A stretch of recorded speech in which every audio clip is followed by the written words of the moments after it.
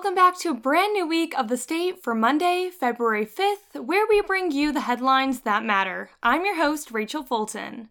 For our first story of the week, focusing on campus news, MSU Vice President and Chief Safety Officer Marlon Lynch is leaving his position in early March, Interim President Teresa Woodruff announced last Thursday. Lynch, who joined MSU in February of 2021 as Vice President for Public Safety and Chief of Police, will take the post of Associate Vice Chancellor at the University of Colorado Boulder in its Division of Public Safety.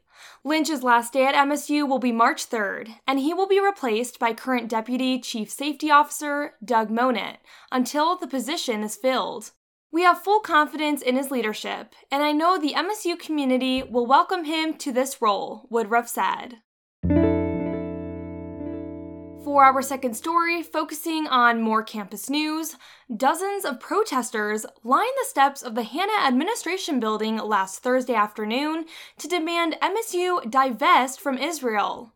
The demonstration, organized by the Huria Coalition, a collective of more than 20 student organizations fighting for freedom and justice in Palestine at MSU, according to their social media, was meant to pressure the MSU Board of Trustees to divest from all investments that support Israel, including direct aid to Israel, weapons manufacturers, and international investment groups such as BlackRock.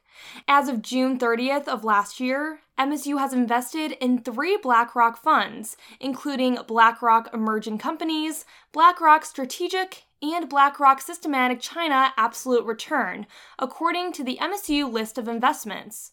The organizers of the demonstration argued that those investments are funding weapons manufacturers involved in the Israel-Hamas war. Protesters at the rally chanted the names of board members, MSU Interim President Teresa Woodruff, and even Joe Biden, immediately followed by the line, "You can't hide, you are funding genocide." Simultaneously, several protesters held up a large canvas reading, "Trustees, divest now."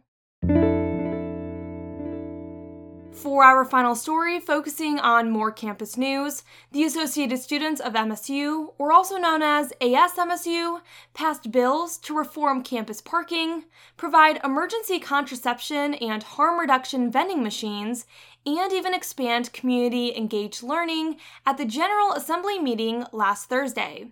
Bill 6060 calls for reforms to on-campus parking and campus parking citations to lessen the burden for students parking on campus. This follows the Board of Trustees' approval of raising parking violation fines on campus and the subsequent 97,585 parking tickets issued in 2023.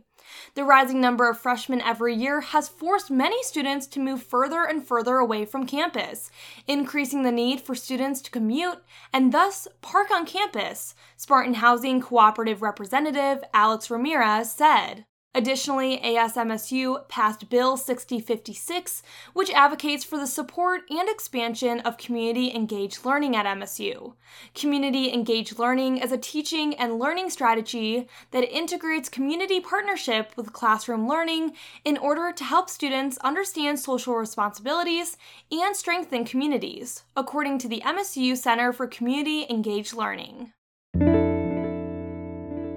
And before we end our episode, today's weather forecast is predicting areas of patchy fog early and then intervals of clouds and sunshine with a high of 38 and a low of 27. Thank you for joining us for The State, produced by the State News and Impact 89 FM. You can find us online at statenews.com and impact89fm.org. We'll be back tomorrow with more.